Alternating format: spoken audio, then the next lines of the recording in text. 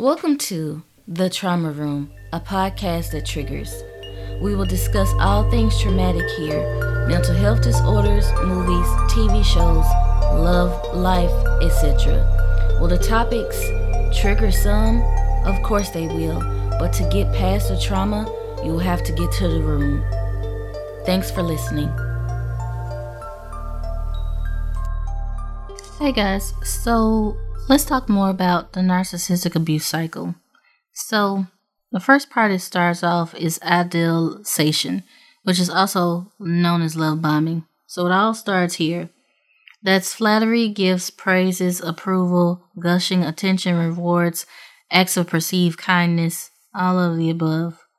Next is the transition, where you set a boundary. You see that whatever they're doing is foolish. You call them out. They either meet a new source of supply because they don't like what you're saying, or you don't give them what they want. After that is devaluation, which is where it's cruelty, criticism, disapproval, rejection, rage, triangulation, or silent treatment. And part of the silent treatment is when a narcissist will stop talking to you, basically because they can't take accountability for their actions in order to resolve issues with others. So part of the devaluation part is when they will point out every little thing that is wrong with you in any kind of way. But when you point it out as a victim back to them, they're done because they don't want to hear nothing is wrong with them. They want to do all the criticizing, all the speaking, and you just listen and take it. But silence is their way of showing hatred, disdain, and revenge for pointing out their toxic and abusive behaviors, and their way of controlling you and feeling more powerful, because that's the only way they can feel powerful in that state, is making you seem like something's wrong with you. And then after that is another transition where they either discard you or you yourself go no contact, which means not talking to them in any way, or they suck you back in, and they suck you back in by possibly love bombing or idealization, or saying they're sorry. And from there it goes to basically a feedback loop constantly, where it transitions between idealization and devaluation, which causes more gaslighting, more thinking you're insane, and more like, what's wrong with me? What's going on? And it's not you. Like, I'm here to say it's not you. It's not you, it's not you thinking like something's wrong with you, because there isn't anything wrong with you. So it's not you. It's just them, and their only way is to do projection of everything. So the control and abuse is a lot of it. And then they also have a rage part where they become angry sometimes and puts the victim in their place. And it's actually called a shame rage. So it's when they're like, I'm going to not talk to you, or it as a way where they allow them to not deal with their feelings and just get angry at the person that they believe is invoking shame. But it's actually them being shameful themselves. They will blame or discard you, and they become passive aggressive. It's called rage shame cycle. The rage shame cycle is based in entitlement, that they are constantly at risk of being shamed, and they don't personalize the same rage cycle. It's not what is actually happening, and they don't have compassion. And then they go from that to calm, where they apologize, make excuses, and then they go back to love bombing, where it's like, I love you. And so you can see like all of this is just gaslighting because it's just really confusing. Like one part, partner disappoints narcissist. So let's go back. First part, narcissist love bombs you. Then you inevitably disappoint them because you're a person. Then they invoke injury. Then they devalue you. Then you confront them over that. Then they deflect. Then you try to repair the relationship and maintain who you are as a person. Then they discard you or give you the silent treatment. Then you suffer from crippling doubt and pain and confusion because you're just confusing. Then they hoover. Then the relationship is it restored. The partner is conditioned to expect abuse, and the cycle continues. Or you will go no contact at the end. But even like if you go no contact for a while, it's still easy to go back into the relationship. But here's what like actually hoovering is. Say you're out of town and you get a random text from your ex that says like, I miss you. It's been over a year since you've cut off all ties. So what gives? It's these kind of messages that it's called like hoovering. It's kind of confusing to see if this is actually a sincere reconciliation or attempt at someone to suck you back in to a toxic relationship. But it's like contacting you out of the blue. So this one is like sending DMs or texts out of the blue, trying to reel you back in. Watch out for messages of nostalgia, seemingly belying questions that the point isn't to know the answer, it's to draw your focus back onto them. Here are some phrases to watch out for during hoovering. Hey, I'm just checking on you. That's the ultimate hoovering phrase if there ever was one. Perfect example in a personal case. I have not talked to this person in 6 years. No contact in 6 years. All of a sudden, one day, I get this DM. It says, hey, I'm just checking on you. Here's the thing about that though, guys. I haven't talked to this person in 6 years. So what are you checking on? It's not like you've been a part of my life. So what are you checking on? It doesn't make any sense. Like what are you checking on? There's nothing to check on. I've been fine this whole time. Like it's not anything to check on. Like it's just not. And it doesn't make any sense.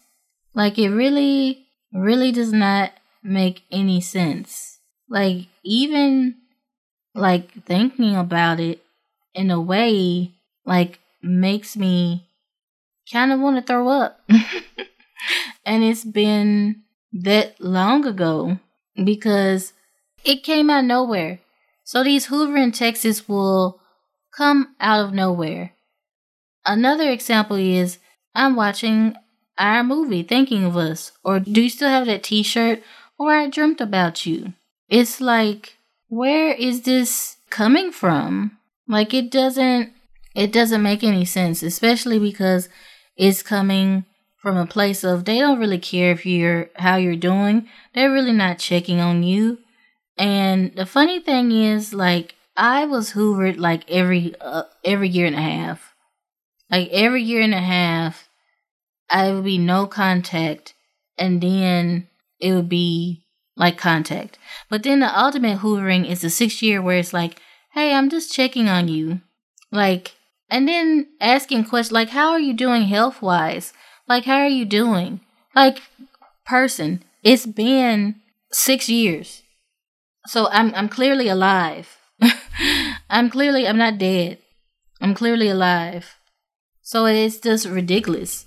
Then they might act overly apologetic about past events, trying to convince you that they've changed. When used as a hoovering tactic, these apologies are performance and manipulative undertones. You have to ask yourself, do they become upset if you try to shift the conversation? If so, their sorry might not be sincere. Reaching out on important dates. Making contacts during the holidays or your birthday can be a way to get you to answer the text or phone. So I will say, sometimes when people reach out, it could be actually reaching out. Like, hey, this person was important to me. It's their birthday. Let me say happy birthday. But if you're dealing with a narcissistic person, that's not the case. That's not the case. Especially oh, you haven't contacted me in 6 years. Why are you contacting me now? Well, it was around our birthdays and I was thinking about you. That doesn't make sense because you haven't reached out in 6 years to say happy birthday, So why now? I will give an example of that where it was just actually genuine. Like when COVID happened, I was like, oh my gosh, let me check on people. So even with friends that I haven't talked to in years, I was like, hey, I'm just checking on you to see how you're doing. And with friendships like that, our friendship maybe was rekindled. But if a narcissist does that, it's not like trying to rekindle a friendship because you don't even have one. It's trying to make you think about them because their supply has ended, which in the case that I mentioned, their supply had just ended, so they were looking for a supply in me again. Declaring their undying love, making sweeping proclamations of love to warm you up and remember the good times. They might say, you're the perfect partner for me, you're my soulmate, and we belong together. No one else makes me feel this way. Promising you stuff, using other people to get to you, regularly chatting with your parents, telling mutual friends, using your kids as a way to get to you, which this hoovering, in my case, went so far as I hadn't talked to this person in 6 years. I will say that. And once I went no contact again or didn't talk to them, they ironically reached out to someone that they knew as a friend of mine. But at the time they reached out, I was no longer talking to that person. So they reached out to that person oh, hey, you're such a great person to this person. I'm excited. I'm glad you were. And I never got the message because I was never talking to them at that point. But when I did get it, it was okay, years later. So, ridiculous. Also, another big ultimate hooving thing from personal experience is where this person, the same narc, I want to say Narc Bob, but what's a generic name? Joe? I don't know. Anyway, I just keep saying this person. So this person reached out to this person that went to school with me and started off hey, you may know this girl I'm talking about. If so, let's just keep it under wraps. And the thing is, they have actually met this person. So they know for a fact I know this person that you're telling, if they know me, to keep under wraps. So it's they go do stuff like that so the person could be hey, this person contacted me, and you be oh, I need to call them and see what's going on. But the thing is, you don't do that. You still just stay no contact. Desperately needing help. They might say they're in a crisis or emergency, or they might try to pull at your heartstrings by saying they've had a death in the family. Which, like I was saying, some of this stuff can be hoovering, but some of it is just things. When I had a medical emergency, I did reach out to a narcissistic abuser of mine because I had just recently been in contact with them and because I was in the hospital dying. Yeah. So that can be real. They also make outlandish accusations. For example, if you don't answer their call or text, they accuse you of dating one of their friends in a way to bait you for a response. They also pretend like nothing happened. They randomly show up at your place or your work asking to drive you back home as if nothing happened. They threaten to hurt themselves. The issues with this is that basically when it comes to hoovering, you shouldn't engage. And the crazy thing is that, especially with narcissistic abusers, I feel like victims can also have instances of hoovering as well. Because I feel like also with narcissism, you take on like your captive's narcissism as well. Or even just because you think that person is like your life. So I can definitely see where that can happen. Ignoring a narcissist who ignores you only encourages them to hoover. They know that you want respect, dignity, and love, so they will exhibit behaviors that fool you into thinking they have really changed, but these behaviors are completely contrived to suck you back in. Narcissistic hoovering refers to attempts made by a narcissist to bring you back into their life, often after a period of distance on your part. Especially as this a new behavior for you, the narc might hold off for a short while to see if you're really serious about creating distance. So I would definitely say, like, the example that I made, like, when I was in the hospital, I don't consider it a form of hoovering because it wasn't a short distance that I had talked to them. I had literally been in communication for them. Like, we had been off of communication. And even in this, however long ago, I feel myself, like, trying to explain, like, and I don't have to explain. First of all, because it's my podcast, so I can say what I want. But that's what, like, hoovering is. And they do that. And then, like, previously, they will block you, but they will unblock you when the supply gets low. If you follow the supply lines they return to again and again, when a new primary supply gets stale or doesn't pan out, they will automatically turn to old haunting grounds. Being blocked is a punishment for some transgression or another, no matter how minor, but also to initiate control.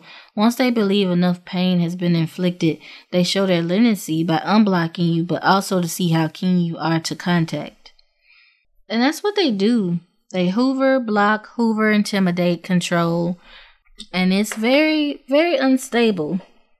It's just unstable to the point where you shouldn't even try to refute, like, what's going on to them. I mean, to yourself, obviously, you should, But here's another thing. The narcissist believes a possibility remains of brainwashing you back into make-believe world as you retain some usefulness as supply. Hoovering will hit hard. They will suck you in by exploiting the knowledge they have of you, activating the triggers programmed by the abuse. You can expect love bombing, fake apologies, and pleas or demands that target for what they want. Don't be fooled. Not one of their words are genuine and worthy of your attention. So, here's some examples. Like, hoovering, a third party contacts you. Backhanded, how are you? Proclamation, epiphany and change. Flip, did you call me? False concern, I heard you were sick. Accidental, sorry that was for someone else. Sentimental, thinking of you on our anniversary. Crisis, I was in an accident. Object, do you still have my book? Bait and ghost, send you a message, wait for a response, and then ghost you. It's all about where they can get their supply from. If they cannot get their supply from you, then they don't need you.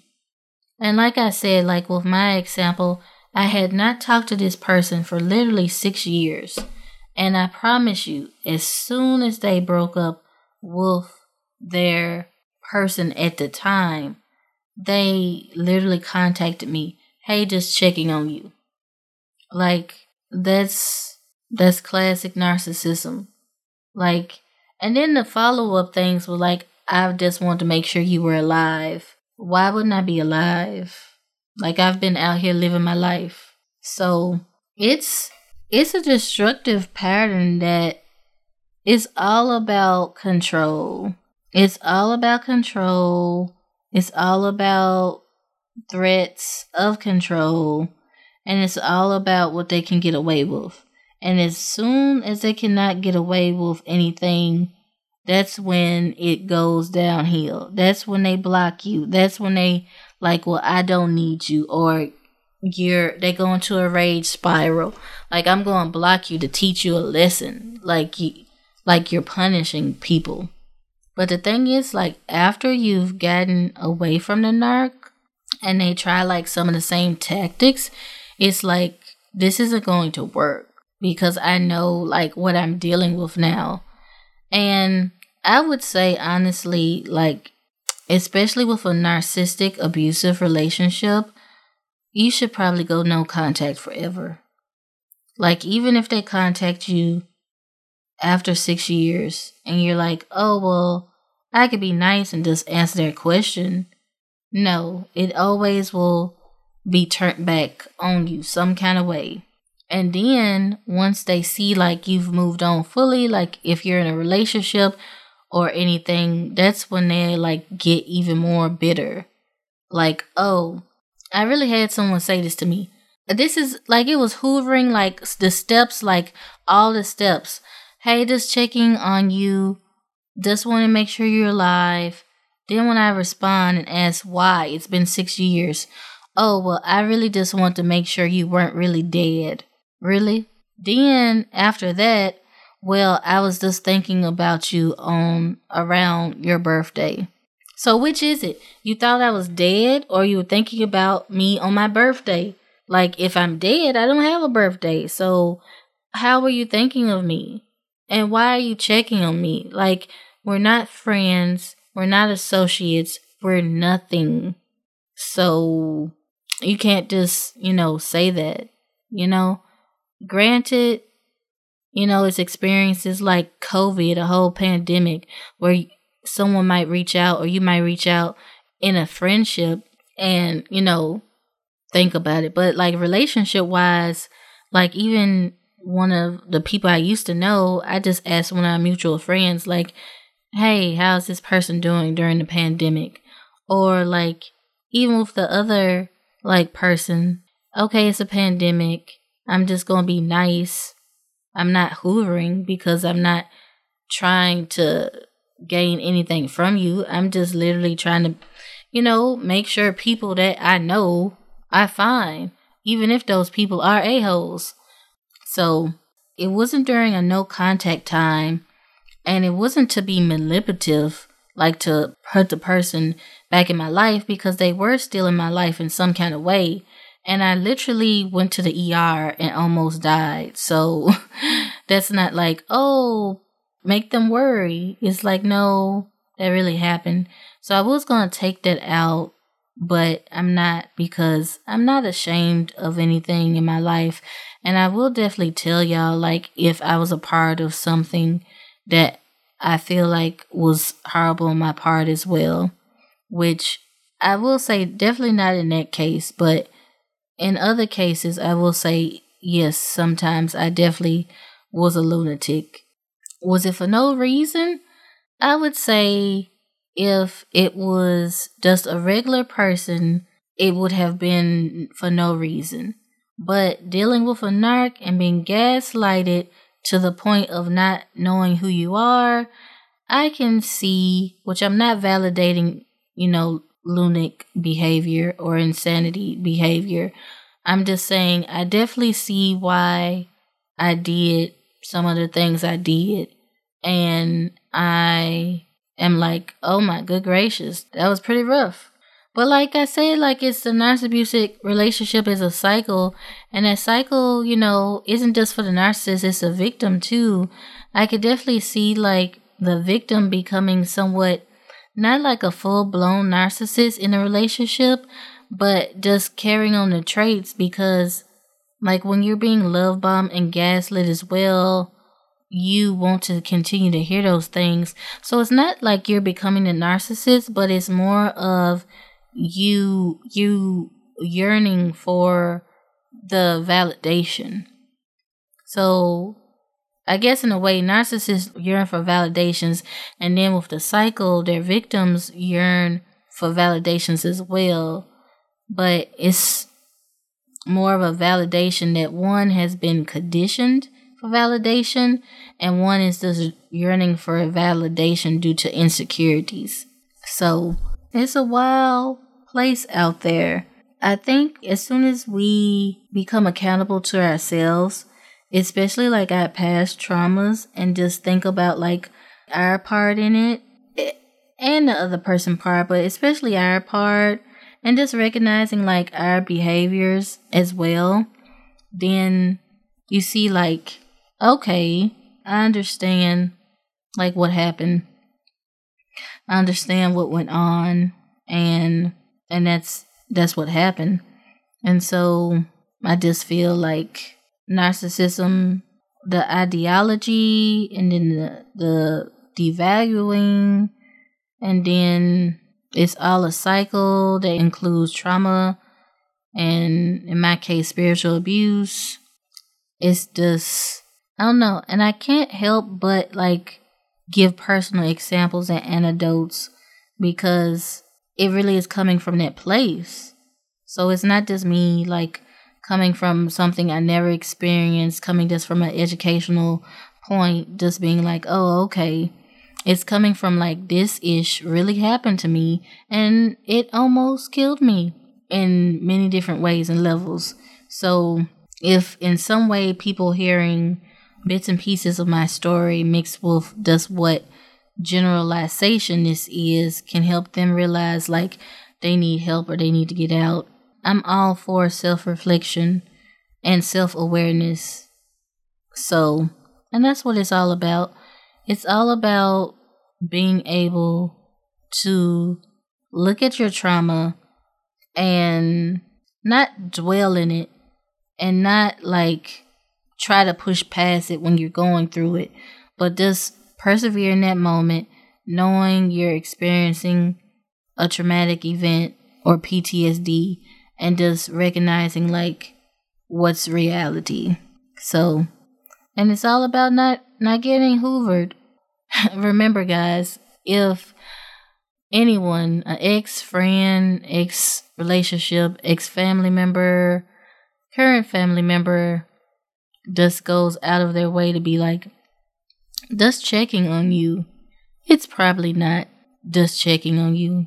It's, I don't have a supply anymore, and I know you used to be one of my good supplies, so I'm back trying to make myself feel better.